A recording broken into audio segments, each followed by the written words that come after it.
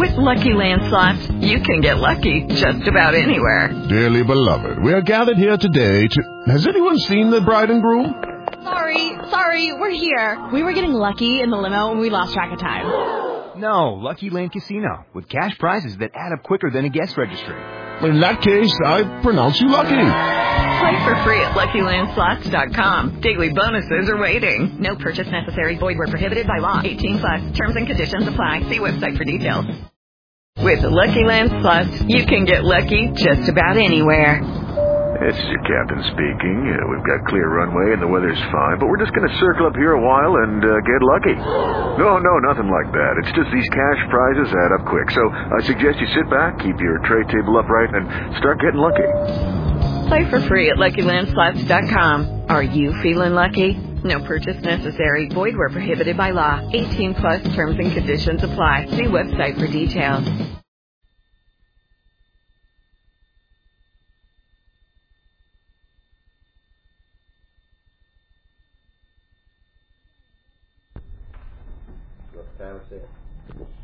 Do y'all want a break tonight? Oh, you want to go straight through? Yeah, let's set the time. Well, let's go straight through then. Okay. And I'm going to do this one from a seated position tonight. Is that chair all right? Yeah, that's fine. No, it's fine. My head's good. This is going to be good. First Peter. In fact, I think I can get right in. You're going to really get pleaded. First Peter. Last week, I was busily into the 9th verse of the 2nd chapter. We've been discussing salvation now out of the book of 1 Peter, with particular emphasis on the fact that it'll always be now with us. And so many times we subconsciously push salvation or the experience or the presence of our God off to some dim, dark future or some dim, dark past, when in fact it is for now, today. And I think we look at the Scriptures as sort of like a Sears and Roebuck catalog, and we graze through knowing we couldn't possibly have everything that's spoken of there, that we might be able to drum up enough currency of the kingdom that is nowadays talked of as faith to buy a little bit of stuff from God. But we realize we have to be very careful that we can't be wasteful and ask for foolish things. We've got to keep our nose to the grindstone. And really the Bible is more like a wish book than anything else. And we sort of go through and look at it and ooh and ah over what it speaks of, but knowing it could never be ours. This is just about the experience of the majority of God's children, not knowing that salvation is for now. It's not for one day, by and by, when you happen to die and leave this vale of tears, but it's for now.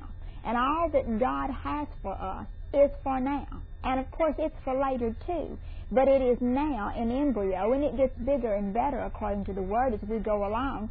But most of God's children, the majority that I come in contact with, are absolutely struggling through a wasteland with very little to relieve them in between, with all their hopes and their goals set on heaven when I die, by and by. And it's such a waste and such a shame. For the kingdom of God is now. This is that day. The Bible is filled with references to in that day. And that day began when Jesus rose from the dead. We are in that day. And of course the kingdom of God is in the future, but the kingdom of God is now. Jesus specifically and very plainly said the kingdom of God is within you. And you look for outward things and expect it to come with the way that you've programmed your mind. And in fact, he said, the kingdom of God is in the midst of you. He was standing in the midst of them at the time, and the kingdom comes to dwell in the hearts of men and women now. And so this futurist idea of one day this is going to happen then, and one day this is going to happen then, and this is for this set of people, and this is for that set of people, and this is for the other, all of that robs us of what God has for us now. And I don't propose to get into a study or a discussion of prophecy or future events or present events or any kind of time schedules or anything of that nature. But I do know this. salvation is for now. And salvation is full and free now. We've discussed in this book some of the aspects of salvation. First of all, we saw that the house of God, the dwelling place of God, the place where God lives, is now not in a building made with stones, but it's in a building made up of living stones. The King James says lively stones, and I always, as a kid, I had a picture of molecules, just jumping this lively stone. But he says it's just in the quaint language of King James, it's living stones, and we are those living stones. Jesus Christ being the chief cornerstone, or the headstone, the capstone, as it is in the pyramids, the very top of it that cuts it off. And we spoke also of the stone that was cut out without hands, that grew and grew until it would fill the whole earth. And that is the kingdom of God. So we live and move in the kingdom of God now. And the things that God has promised us are not just for one day. True enough, they are for one day too, but they are for now. And I think we need to reprogram our thinking and reprogram our approach to the Bible. Now, I don't know about you, but I'm a very ordinary person, and when I would read the Scriptures, I would already know what every verse meant. And those that I didn't know what they meant, I figured they weren't important anyway. And I would read it, and I would read it the same way every time, with the same thought every time, knowing what it meant every time. And they'd say, well, the Bible says thus and thus. And I said, oh, well, I'd be very glad to discuss the Bible with you. I know what it means. And I would tell them, just had it all set down. And then when I discovered that if I would get away from what men had to say and how they divided it and interpreted it, that I had the interpreter, the writer of the book, living within me, and he would teach me himself. And lo and behold, I found a brand new book in my hands. I discovered the most amazing things that I had never noticed before. I had never paid any attention to it because I already knew what it meant. So I couldn't be taught anything, not by anybody or not by the Holy Spirit either.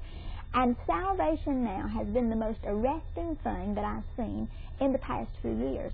Peter talks here about, in the 9th verse, the fact that we are a royal priesthood, a chosen race, a royal priesthood, a holy nation, a people for God's own possession. Now, the Jews thought that that's what they were all along. And during the time of the Maccabees, if you want to space it between the last book of the Old Testament and the first book of what we call the New Testament, there was a period of great nationalism in there, the time of the Maccabees. If you have access to a Catholic edition of a Bible, you will find the book of Maccabees in there. It's very interesting reading, and I recommend it to you. And this was a time of great nationalist and patriotic fervor, in which the Jews were joining themselves to one another and filled with the promises that they felt they were still entitled to. Quite frankly, I don't think they were. And I think my point proves itself as the New Testament progresses. God gave them a covenant, and it was based on obedience. He said, do this and live. If you do this, I will do that. If you do the other, then I will do thus and thus. And they broke their covenant when they were still in the land during the time of Joshua. And then the Lord restored them. And they broke the covenant again. And they broke the covenant again, over and over again. And the promises to these physical people were always on keeping the covenant, which they promptly broke. And the Lord says, even though I was a husband to you, you've been an adulterous nation, over and over again. They received all of the promises of God so far as their national territory was concerned. Everything that God promised the Jews, they got, particularly when it comes to the land. They got it we have it recorded in the book of Joshua, that God gave them all of the land of Canaan, and it lists the boundaries of all that land. The Jews are entitled to nothing else, as I see in the Scripture. Of course, that's just how I see it. So far as territory is concerned, they have had it all. They had it at the time of Joshua. Did we look in the book of Joshua? They never did completely claim what God promised. They had all of what they didn't have. No, they had it all. Let's read it. Let's see what the book says. I found this, and I nearly came out of my skin.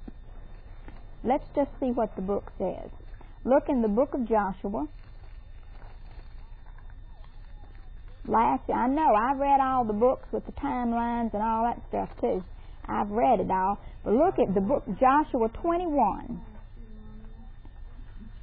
Genesis, Exodus, Leviticus, Numbers, Deuteronomy. Look at Joshua.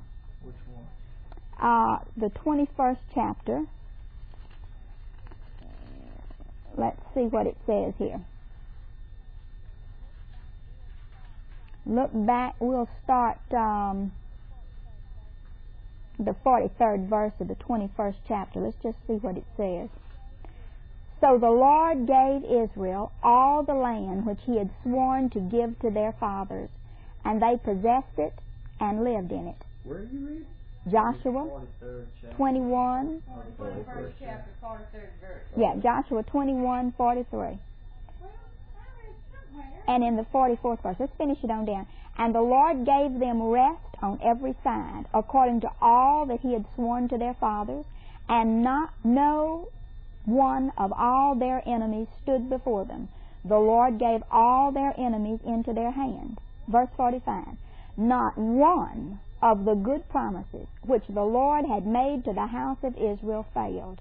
It all came to pass. I've read all the books too. And yet, looky here, it all came to pass.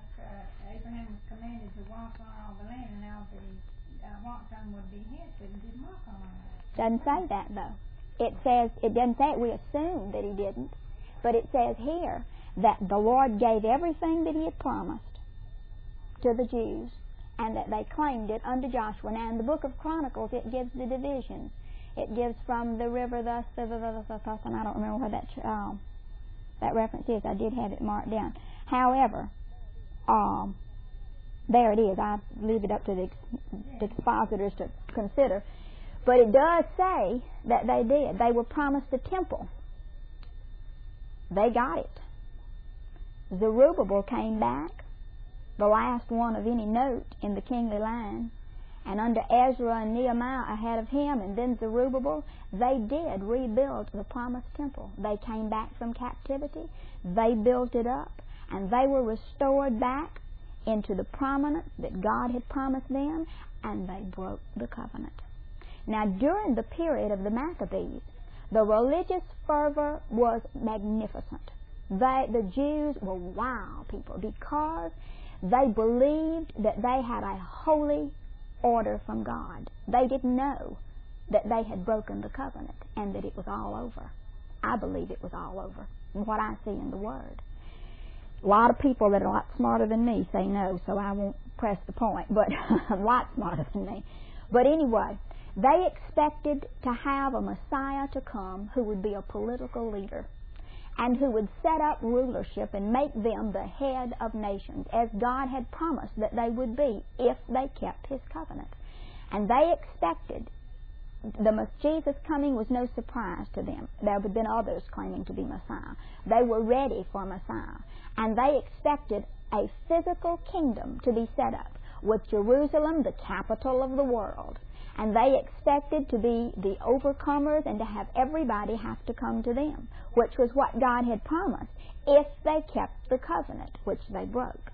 And so when Jesus came, they said, "What sign do you show us that we might accept you?" And many of them tried to take Him by force and make Him a king, and Jesus would not have it. He said, "The kingdom of God comes not with observation." Now, there are many who still expect the Jews to be a physical kingdom with Jesus Christ to sit on a throne in the physical city of Jerusalem. And I've read the books, I've taught the books, and I finally have had to lay the books aside. I discovered, let me share something with you. These tapes aren't going to be for wide publication, are they? Okay. I discovered that what we are taught now as the faith once delivered to the saints, dispensationalism, was not originally taught by the church fathers. In fact, it came into prominence under a man by the name of Darby around 1820, 1830. Mr. C.I. Scofield picked it up and is responsible largely for the fact that it is, to most and to almost in all intents and purposes, all that is taught. And if you go down to the bookstore, it's practically all you'll pick up on the bookshelves. I never knew there was anything else. I thought that this was it, and I faithfully believed Mr. Scofield. And yet I found Mr. Scofield in error in several places in his notes and outlines in the book, nonetheless, all that's notwithstanding. But when I found out that what we are being taught is modern-day dispensationalism, started with a woman who had a vision, and she told of her vision. Mr. Darby, who is the founder of the Plymouth Brethren, a very fine conservative group, he began to promote this doctrine of dispensationalism, which really says that God acts differently to different people at different periods of time. And I thought, that's not right. That God doesn't change. He flatly says so.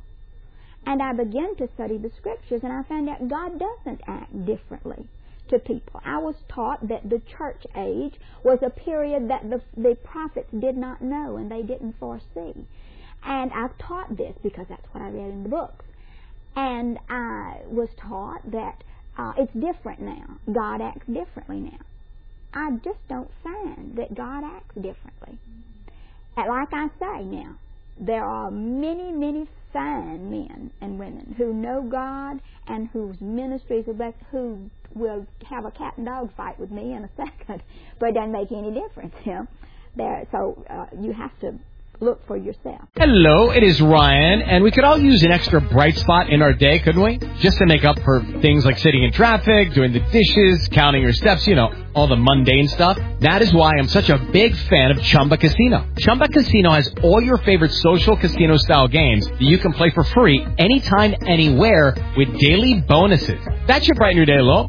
Actually, a lot. So sign up now at ChumbaCasino.com. That's ChumbaCasino.com. No purchase necessary. VGW Group. Void where prohibited by law. See terms and conditions. 18+. Nonetheless, I have found out something else. I began to look back at the fathers of the church. What did Luther teach, and what did Calvin teach? And what did different ones teach on down through the centuries? What about the Nicene Fathers?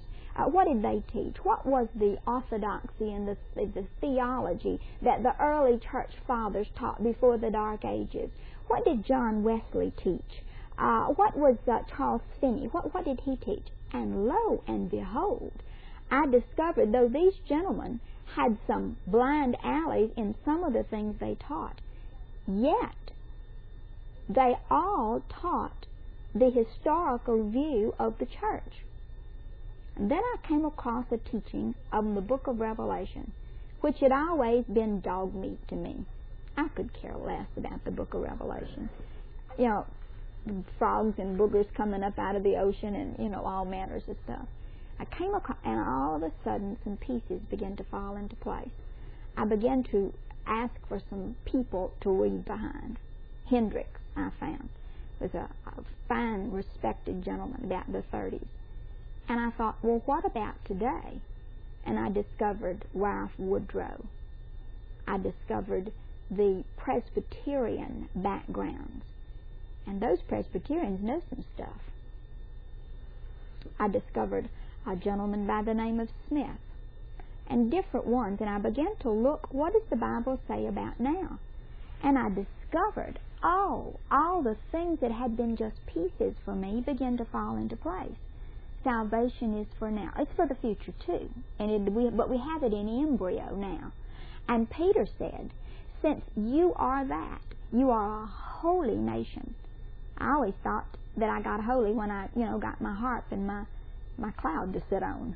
And now I'm being ridiculous, but you know how I thought, I surely couldn't be expected to be holy now. After all, I've got to live in a dog-eat-dog world, and holiness is all well and good, but when your neighbor's trying to take a foot off of your property by moving his fence over, what has holiness got to do with fences with your neighbor? And things like this. And I discovered that holiness had to do with my Father, my Heavenly Father, who declared Himself to be holy. And He said, you are born of me, so you're holy too, so start acting like it. And I discovered that holiness is quite practical. quite practical indeed. It's not some high flighty thing that, you know, or somebody locks himself in a cave somewhere. That's not holiness. Holiness is practical. It's down to life living. And then I discovered, after all those years, the 10 Commandments. And I call them the 10 Freedoms. They aren't commandments to keep me from doing things. They are the limits of my safety, my liberty. And Peter talks about this. He said, you are a holy nation, a peculiar people. I know you've heard about what it means, a peculiar treasure means pocket money. God says that we were a peculiar treasure to Him, and your peculiar treasure is that you've got so much money and you set this aside for the house note and this aside for the groceries and this aside for the car and thus, but this little bit over here, now that's mine. I'm going to take that apart and put it in my pocket. That's lanyard. I mean, that's for just nothing useful now. Nothing that I've got to spend. That's for me to lavish on myself. I just entertain myself with that. Do something that I want to do simply because it gives me pleasure. And God says the whole universe is mine. But you are a peculiar people. You're a holy nation. You're my pocket money.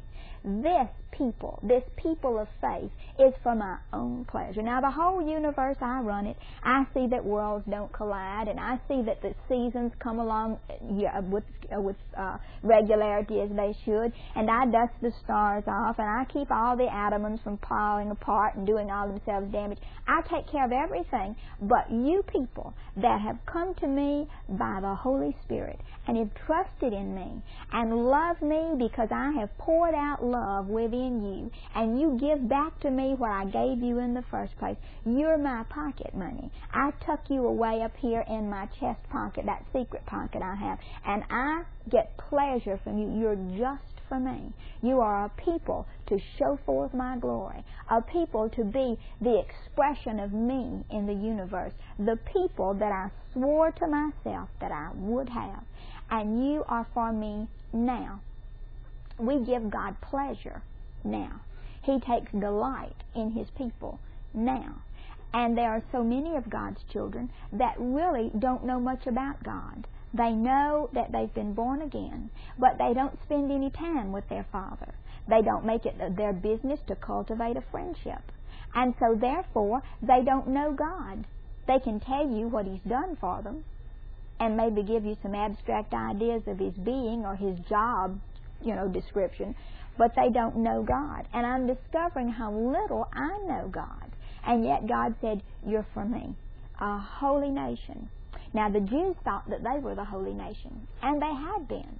And God intended that through them that He would call out this people for His name. And it never was to be a people that had a certain bloodline running through their veins. It was to be a people that were immediately connected to God through Jesus Christ, one-on-one. And the blood that connected us was the blood of Jesus Christ that He shed for us. And He called this people Israel. Paul says it, the Israel of God.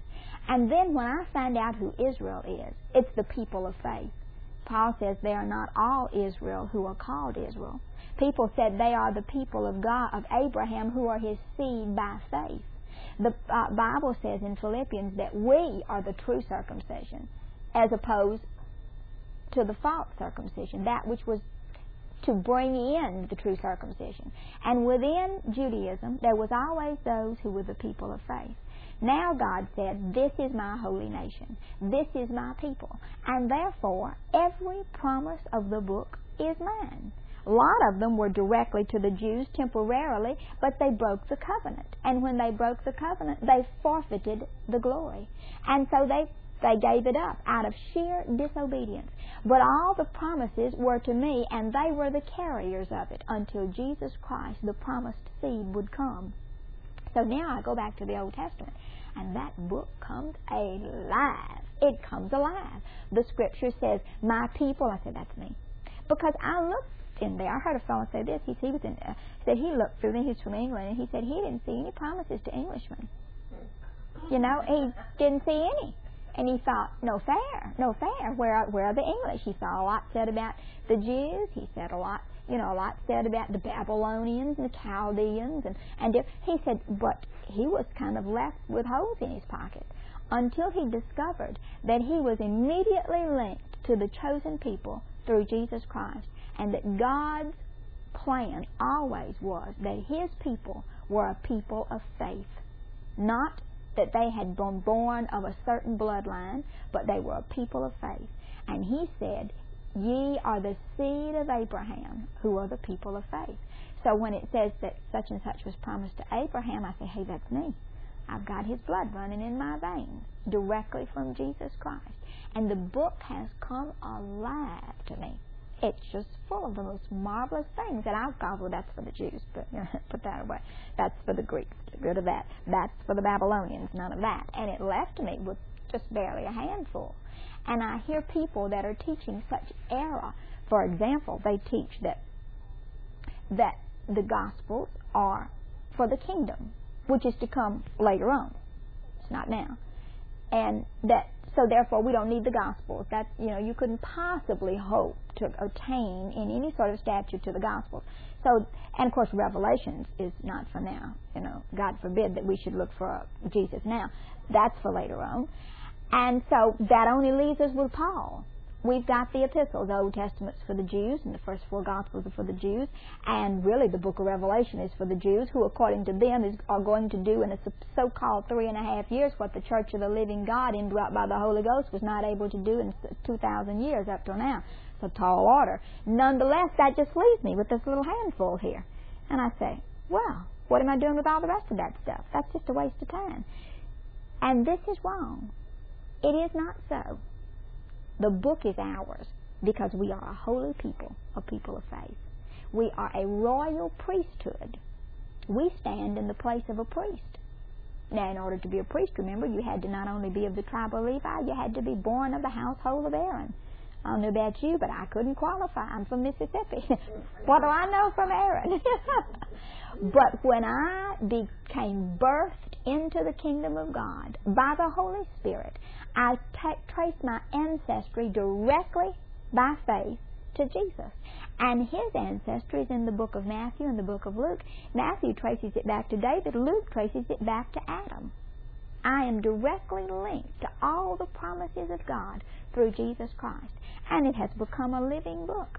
I discover that the New Testament didn't really begin until someplace along the end of the book of John. After all, the New Covenant did not come into effect until the sacrifice was made, until the covenant animal was killed. And that covenant sacrifice is Jesus Christ. And so therefore, I really began the New Covenant in about the last part of the book of John. But the Old Covenant becomes alive for me because from my perspective in the New, hey, look at this. Isaiah said there will be a highway of holiness, and only the redeemed will walk there. And I look at that, I said, Lord, that's right. That's right. There is a highway. It says, Jesus said it was very narrow, but it was a highway, and only the redeemed can walk there. Those that have been born again and walking in the Spirit of God, it's for right now. And I'm walking in that highway of holiness. God has called us all into it. And then look over in the 9th verse. He said, that you may proclaim the excellence of Him who called you out of darkness into His marvelous light. That's for right now, too. Yeah, 1 Peter. That we might proclaim the excellence of Him. We are called a holy nation, a royal priesthood, a chosen race, a people for God's own possession, for the purpose that we might proclaim His excellencies, to be the expression of the will of God in the universe today. What a marvelous thing. The excellencies. Yes. Turn, if you will, over to Ephesians. Let's have a look here. I heard a song today on WLX that says, Jesus gives me heaven here on earth. Well, when you are in Christ, whatever, it could only be a matter of physical location would be the only difference. In Christ is in Christ, whether it's located on terra firma or in some place. I mean, in Christ is in Christ. It starts right now. We don't have any word back. It can only get better. That's right. Look, if you will, in the book of Ephesians, in the 3rd chapter.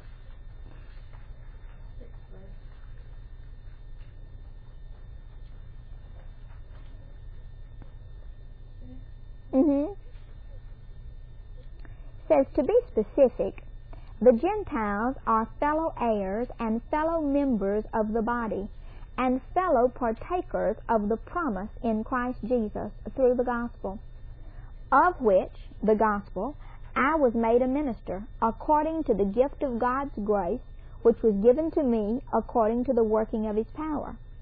To me, the very least of all saints, this grace was given, to preach to the Gentiles the unfathomable riches of Christ.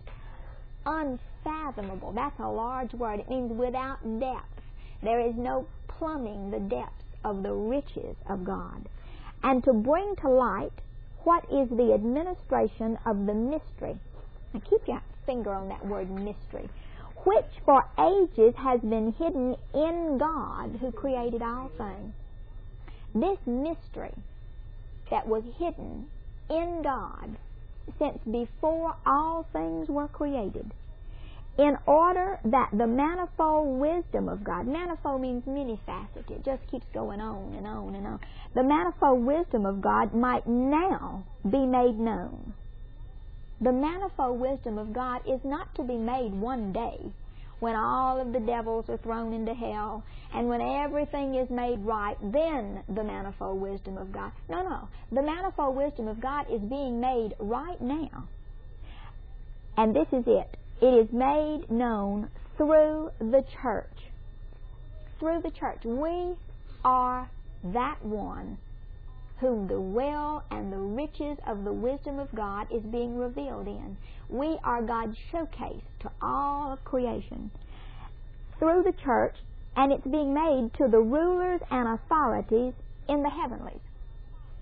Rulers and authorities, all of the demonic forces, all of the heavenly host, which the Scripture says are without number, all are watching us.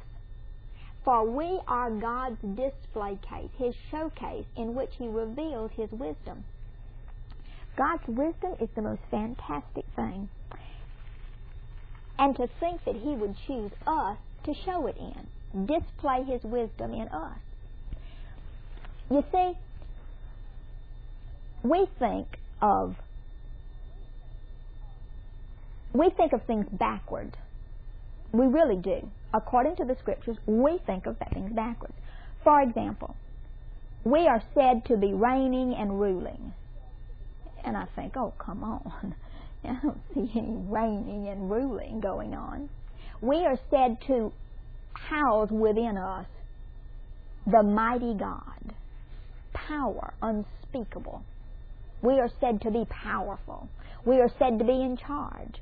We are said to be the victor. Hey guys, it is Ryan. I'm not sure if you know this about me, but I'm a bit of a fun fanatic when I can. I like to work, but I like fun too. It's a thing. And now the truth is out there. I can tell you about my favorite place to have fun. Chumba Casino. They have hundreds of social casino-style games to choose from with new games released each week. You can play for free anytime, anywhere. And each day brings a new chance to collect daily bonuses. So join me in the fun. Sign up now at ChumbaCasino.com. No purchase necessary. VGW. Void where prohibited by law. See terms and conditions. 18+.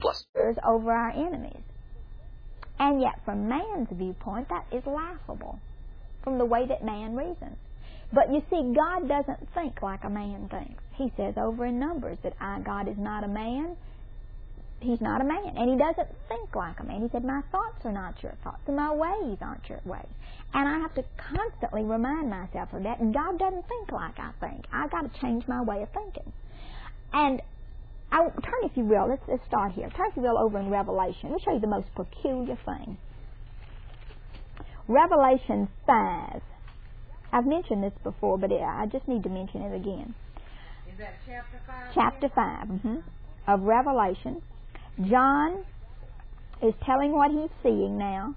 This great panorama is taking place, and John's center stage, right in the middle of it. It's like a theater in the round, and he's getting to see it, and it's happening so quickly, and he's writing it down as fast as he can, and he's seeing so many strange things. And he sees boogers that would just absolutely make you crawl under the bed, but he's just as strong as he can be, and never does he get really shook up too bad until the 5th chapter of Revelation, in which there was a little book that was sealed with 7 seals, and nobody in all all the universe was found worthy to open it, and John broke down and cried like a baby. He says he wept greatly. And then the angel, the messenger, told him, he says, now just dry your eyes and blow your nose and don't get upset. The Lamb of God, there is somebody who is worthy. It's going to be opened. The book never says what that little book is. I have heard people say that perhaps it was the will of God, the wisdom of God, the display that God would make in His people, the church. Whatever it is, John got upset about it when he thought that it wasn't going to be open and revealed. And then he said in the 5th verse, one of the elders said to me, stop weeping. Behold, the Lion that is from the tribe of Judah, the root of David, has overcome so as to open the book and its 7 seals. And I saw between the throne with the 4 living creatures and the elders a Lamb standing as if slain, having 7 horns and 7 eyes, which are the 7 spirits of God sent out into all the earth. Let me take that 7 horns, 7 eyes, and 7 spirits of God to start with. There are not 7 Holy Spirits.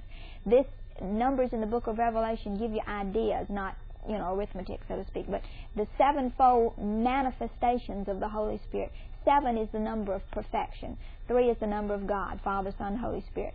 4 is the number of the world, the 4 corners of the earth, the 4, all this stuff. And you put 4 and 7 together, 3 and 4 together, you get 7. God, in combination with His creation, is perfection, what God wanted to do. You multiply 3 times 4, you get 12. God at work in the world. 12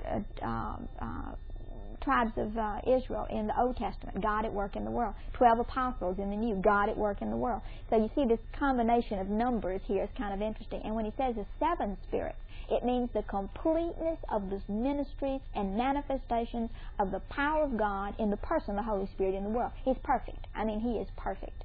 So back up here, John was told to quit crying and was told that a lion, the Lion of the tribe of Judah, had been found worthy. Now, you and I know what lions are. We speak of power.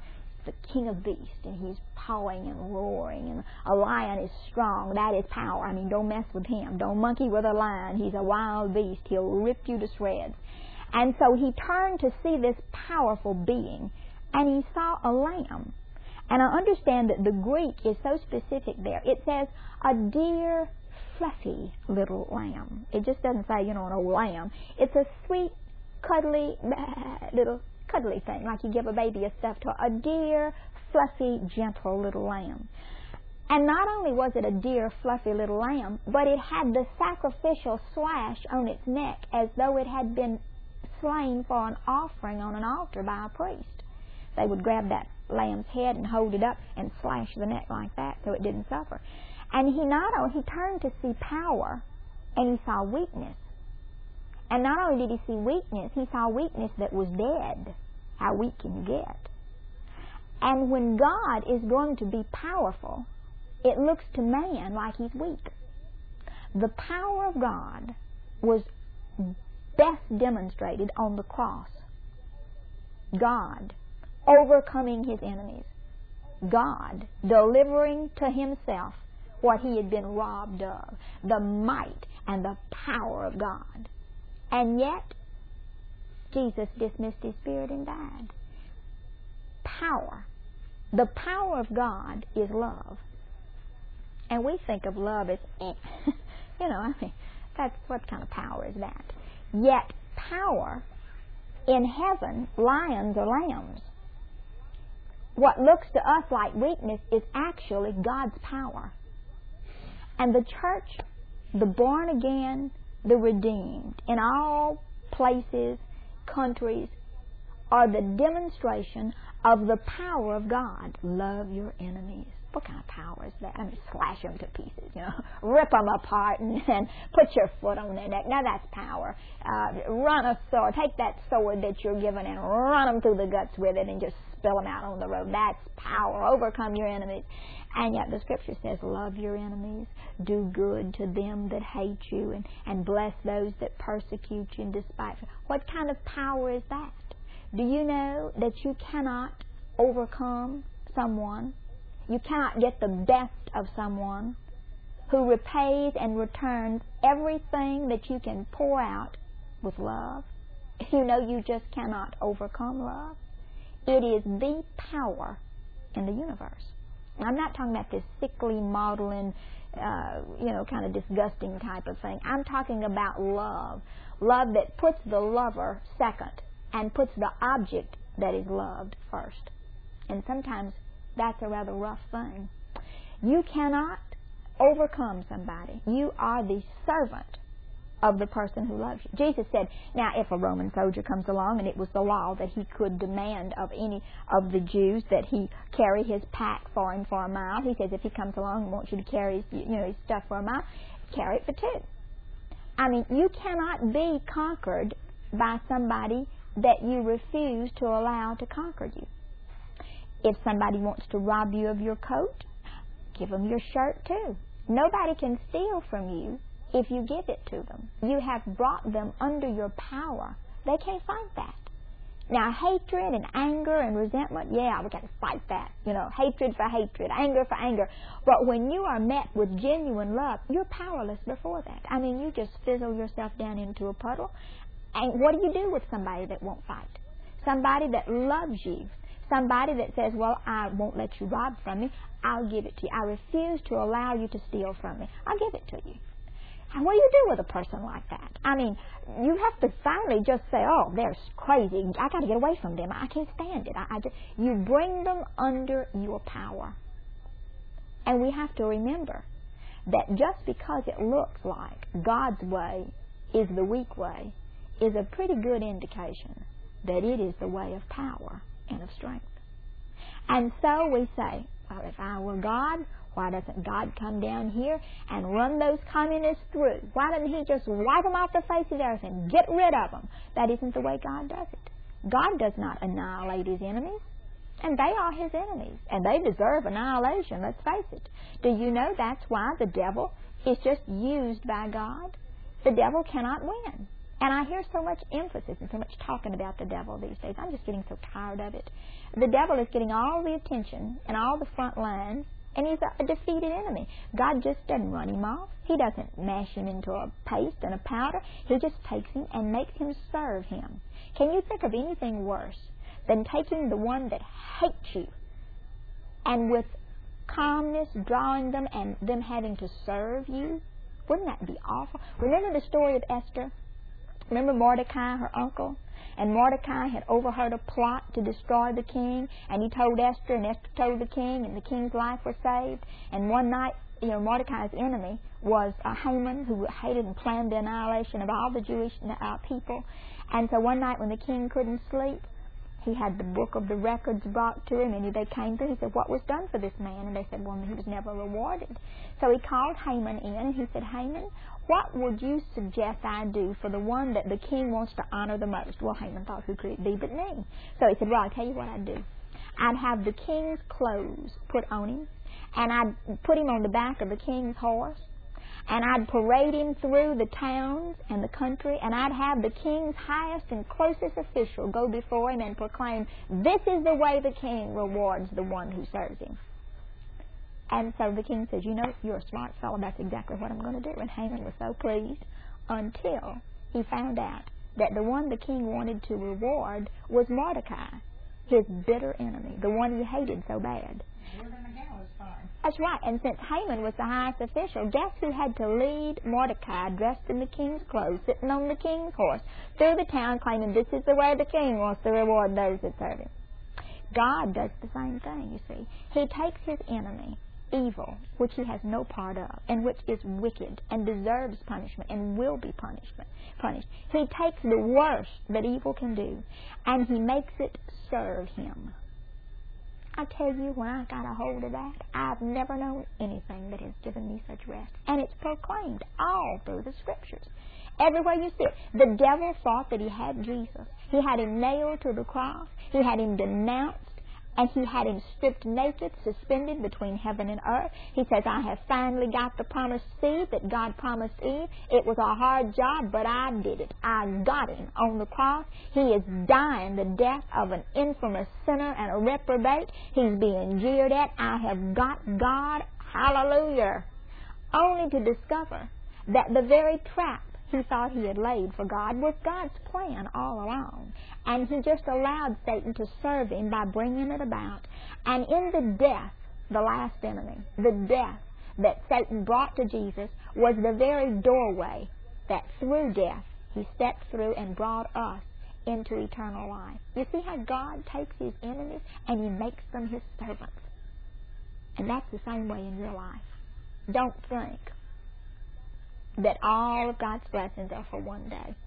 Don't think that because things look bad and they look getting worse, that God must be off on vacation. Believe me, stick around. Stick around. Those that God has called, he has made an ultimate promise that he will take everything and he'll turn it to our good. Now, it's true. There is a standing that we have to do. There is a warring of a sort that we have to do. But it isn't a hand-to-hand combat that we think about warring. There is a wrestling with an enemy to do, but it's not the kind of wrestling we think about. I hear people, I've done it before. One time I was standing and I say snorting and hollering and then telling the devil, giving him what for, and the Holy Spirit says, "What are you doing?" I said, "Well, I'm running this devil out of here in the name of Jesus." And the Holy Spirit says, "I've already done that." How can you defeat someone who's already defeated? How can you be victorious over someone who's been already, I've won the victory? All you do is stand in it. I got back out of the book of Ephesians, and I looked through that armor that we're given.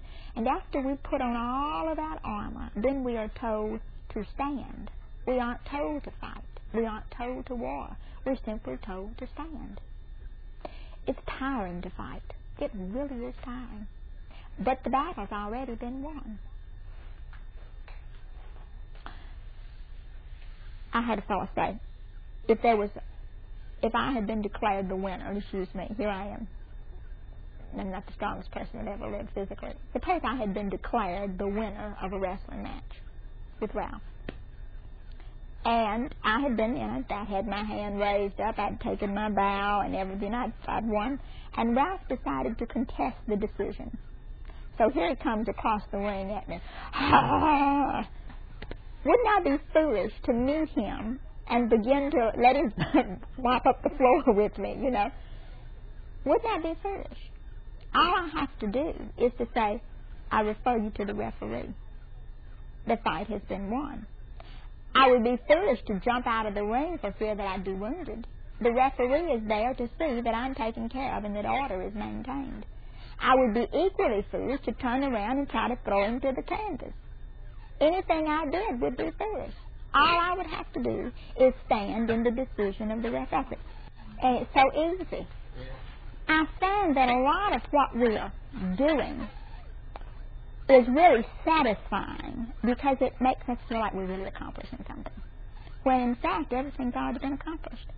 That's why Jesus said, "My yoke is easy, my burden is light." His wrestling match is, you don't even waste a good sweat. It's already been done. But that doesn't give me the right not to stand. The match I would forfeit it if I did not stand. But I could stand without fear as long as I had confidence in the referee. Well, God our Father is the referee. And we can have confidence in him. And we stand, and the devil comes to us, the scripture says, like a roaring lion. Now that's power.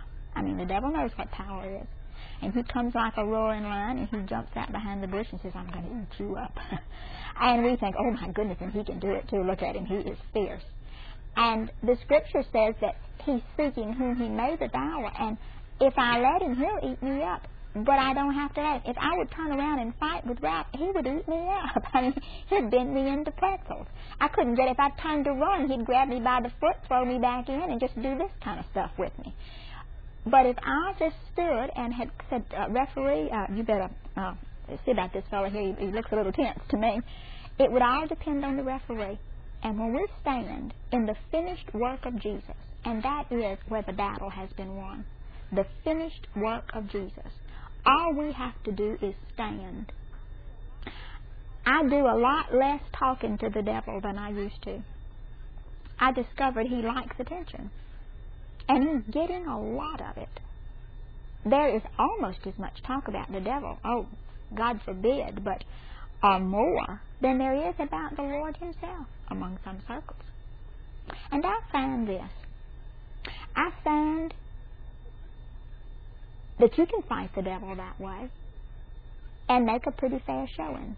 But it takes all your energy and all your attention, and you have nothing left for beholding God and contemplating the glories and the beauties of God himself. You're too busy running the devil off. You don't have time for God. You're busy, warring and battling in the kingdom. When the true warrior is the one who stands in the battle that has already been won. Paul said, we are not ignorant of his devices, speaking of the devil. We're not ignorant of him. And ignorance of the fact that Jesus has won the victory already is what causes us to have to fight the devil. When we say, Lord, he sure is growling, but I know that you've won the victory. And so I just ignore him. In the name of Jesus, I stand on the finished work of Jesus. Now, I'm not ignorant of your devices, fella. Peddle your papers. And his roar turns into a mew as long as you stand on the finished work of Jesus. Isn't that it? And isn't that the easiest thing? So easy. It seems too simple. And I said, Lord, am I oversimplifying this? Am I seeing this, because a lot of fine people are battling the devil. I mean, vigorously. Working their way to heaven. Really, doing a lot of it. And it's the same thing with faith. I hear more talk about faith and less reality about it. And I think, now here I am, a peon, sitting over here on a little country road with a high school education, and I'm seeing things that these great big ministries are teaching and are making lots of money on. But Lord, what is the matter here? I see something peculiar. I see people teaching faith, and I don't disagree with what they're teaching at all. But I don't see that their methods are right. All their attention is on faith and working your faith and exercising your faith and building your faith. And my spirit says, oh, no. Faith is not a commodity. You don't come to a meeting and get a cup or a quart. Faith is a reaction. It's a reaction to the person of God. Faith is like sight. Let's use sight, my eyes. If I come into a room and it's darkened, I can't see. And suppose Betty comes in, she says, it's a beautiful day, isn't it? And I say, well, I really don't know. I've heard that it is, and I'm working on my seeing. I'll know it soon. I'm working on my seeing. She'd look at me and she'd say, fool, raise the window shade. Get some light in here. Seeing is a reaction to light flooding into my eye. You don't work on your seeing. You get some light in here. If you have light, you see. If you have no light, you don't see. But nothing you can do can improve on your seeing until you get light into it. Do you see what I mean? And here I see multitudes working on their seeing, working on their faith. They're exercising their faith. They're building their faith. And yet faith is a reaction to the person of Jesus Christ. It's a reaction to who God is. Why did Abraham have faith? Because Abraham believed God. Why did he believe God? He saw who he was. He said, oh, hallelujah, God, the eternal Father. He can't lie. He said, leave. Man, I'm leaving. That's faith. He saw God, and every time you see God, faith is the natural response. So you don't need to work on your faith. You need to see God. The Scripture says God is light. You need to get light into you. You need to see God. And every time God shows you a new panorama of His person and His being, faith is the natural response. It's that you say, oh, that's God. Oh, my, I didn't know you were like that. Is that how you are? Wonderful. Then I can relax over here. And that's faith. Faith is a reaction to the character of God. You're in a great difficulty, a great problem. And God comes and shows you. He says, look at me. Don't look at your problem. Don't worry about your faith. You're going to have all you need. All you need to do is to know me. Just see me. And you begin to get in the Scriptures. And suddenly the book begins to open up. And you say, you know, Lord, you're trustworthy. You know, I really can trust you. I mean, it's impossible for you to lie. And your word said that I could trust you. I see who you are, Lord. I trust you. And that's faith. That's right. Another word for faith is confidence. The baby is standing on the porch, and you say, come to Mama, and the baby has confidence in you. And so he jumps into your arms. That's faith. Faith is the act of jumping. But he would never jump if you'd ever dropped him. You drop him once, and so much for jumping. We have confidence in God, but you can't have confidence in someone you don't know. Do you know that? You can't have confidence in somebody that you don't know. So I see that it's a misplacing here. I agree with what the faith ministries are teaching, but I strongly disagree with their method of teaching it. Instead of concentrating on how to build your faith, we ought to be concentrating on seeing Jesus, revealing the person of God, His utter trustworthiness, the fact that He fills all things with Himself, the fact that He is omnipresent, that He has all wisdom. He never had to learn it, and He was never taught it. He always had it, and He got it all at one time. It was never come along bit by bit. That He is all love. He doesn't just love, He is love. That He can't lie. I mean, it's impossible for Him to lie because He is truth. That He is trustworthy. And when I see the trustworthiness of God, the natural reaction is faith. I jump into God. I say, what in my world? Why am I beating my head up against the stone wall? This is God, for crying out loud. Rest in Him. And that's faith. It's like a woman who someone comes up to her and says, I understand that you want to have children. And she says, yes, that's right. And they say, oh, I'm glad. She says, and I'm going to have them too. I'm concentrating on my conceiving. And you would say what? I know the way to have a baby is to conceive, and I'm working my conception. I'm exercising my conceiving. I'm thinking about it all the time. Conceive. And you say, sweetheart, I want to clear you up on a few things. It is true that you do have a baby through conception, but that's starting at the back door. The way to have a baby is to know your husband. Now, faith is the conception within the spirit and the mind of God. What is, if it was going to be a baby in 9 months, is the baby. You know, you say, I'm believing God for whatever. But I hear people all the time talking about, I'm believing God for this, I'm believing God. That's faith. Well, I don't see it right now, but I know it's growing. It's in me. I have conceived it. How have you conceived it? Not by concentrating on conception, but by knowing God. And that's the same term. To know is the same thing as an intimate relationship between husband and wife. To know God. And so you don't turn your attention on faith. You turn your attention on God. You say, Lord, show me yourself. Let me see you, God, the way you are. And let me see you the way that I need to see you, that will enable me to automatically respond to you with faith so that I'll see the thing that I'm trusting you for. Now, to me, that's faith. Faith is beholding God. And believe me, just as sure as after conception in 9 months or less there's going to be a baby, beholding God produces that thing that you're resting in God for. It's automatic. It's just the way it works. So that's for now. And it's for beholding God. And we feast and drink in His beauty, in His person, with our eyes. And believe me, God shows you Himself here, in this book, in the most peculiar places, the most peculiar things you'd never think would be a vision of God. Yet you pick this book up, you say, well, here I am, Holy Ghost, once again. I want to see God. What do you have to say today, Lord? Show me God. Sometimes it's very painful to see God, because we catch a look at ourselves and we would an awful lot rather not see that. It's very painful, because as you see God, you also behold yourself in the light of God. And the way to know God is to be obedient, to see what He shows you every time, and you'll know that next time you'll see Him too. So as you read the book, and you'll say, so-and-so beget so-and-so, so-and-so beget. You think, good grief, I'm not going to see God in here, I'm just seeing a bunch of begets. Believe me, the Lord will cause the Word to come alive. You'll see God right now. The automatic response, you say, why, how dare I worry? How dare I be uptight? It's an insult to God. He can't fail, and I'm His baby. I'm His pocket treasure. I'm His spending money. I'm His pocket change. I'm His mad money. I belong to Him. How dare I worry? Oh, God, forgive me. I just relax. Thank you. I stand on the finished work of Jesus. Leave me alone, devil. Go peddle your papers. I trust God. Hallelujah. I just rest. And it produces.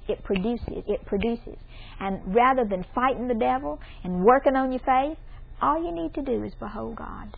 And you see Him right here in this book. He'll teach you about Himself. And you will enjoy the friendship of God in the now. You won't have to wait till you get to heaven when you die. Heaven will start right now. Because God is here. He fills all things with Himself, and where God is, that's heaven. And you will develop a friendship with God. If you're friends with somebody, you know their likes and their dislikes. You know their reaction to a probable set of circumstances. You share the intimacies. You're sitting there, you're drinking out of the same cup. That's what the word fellowship means. Suppose Mike and I were drinking a cup of hot cocoa here, and we were sharing the same cup. I'd look at Mike and I'd swallow and grin, and he'd look at me and he'd swallow and grin, and we wouldn't have to talk about the flavor of the chocolate and how good the sugar was and how warm it felt on the tongue. We'd look at each other, we'd grin. We were experiencing the same thing. And it would be a fellowship. And that's the way it is with us and God. We drink out of the same cup with Him. And we drink with Him, and there's some things that I don't have to tell God, and God didn't have to tell me. We are experiencing it together. Notice how many times Jesus said in the Bible that my joy might be full and that your joy might be full. And He talks about full joy. I always thought that was peculiar. How much more joyful can joy be? What's full joy as to half-empty joy? What's the difference? I discovered that full joy cannot be full unless it's shared. Have you ever gotten some real good news? And you could not wait to get on the telephone and call somebody and tell them. It's not nearly as exciting as it is when you share it with somebody. You'll be studying the Word and the Lord will show you something just delicious. And you cannot stand it. You've got to go get on the phone and call somebody that you know will appreciate it, because a joy shared is a joy full. And Jesus says, your joy will be full. My joy will be full, because we're going to share it together. So here is Mike and I sitting there drinking this cup of cocoa. We've only got one cup. It's one cup of cocoa, and we both like cocoa. Our joy is full because we're both enjoying the same thing. We're both tasting the same thing. We're both feeling it go down our throat. We're both having the pleasure of it. It's a full joy because we've shared it. And as we fellowship with Jesus, the things He shows us become full joy because it's shared with Him. And it doesn't start with fighting the devil. It doesn't start with doing the work of the kingdom. It doesn't start with working on your faith. It starts and it ends with beholding God. It has become the consuming desire of my life to know God. And it wasn't until I wanted to know Him that I discovered how ignorant I am of Him. How ignorant. I thought I knew a lot about Him. And I do. But I don't know Him. I don't know a lot of Him. I know a lot about Him. I read a lot of books. Had a lot of ideas. But when you come right down to knowing God, I'm like Brother Job, I want to put my hand on my mouth and say, I've already said too much. I believe I better hush. But it all comes in this. Seeing Him who is invisible. And the world says, that's ridiculous. That's ridiculous. But we know differently. Because we are a holy nation, a royal priesthood, a peculiar treasure, right now, in the here and now. Father, we thank You for Your dear word. Lord, we thank You for Your unspeakably adorable person. Lord, deliver us from making things hard. Lord, You said that simplicity was Jesus. I know it's easy. And it seems to be my nature to try to make it hard. Deliver us, Lord, into the simplicity of Jesus. Let us see things as they really are. Easy, restful, simple. And by their very simplicity, they are beyond the conception and scope of the natural mind. Thank you that only a spiritual mind can see the simplicity that's in Jesus. Deliver us into simplicity, Father, and out of our great confusion and complication. And let our lives be a pleasure to you, and then our pleasure and your pleasure will be full. We praise and thank you for yourself. In the name of Jesus. Amen.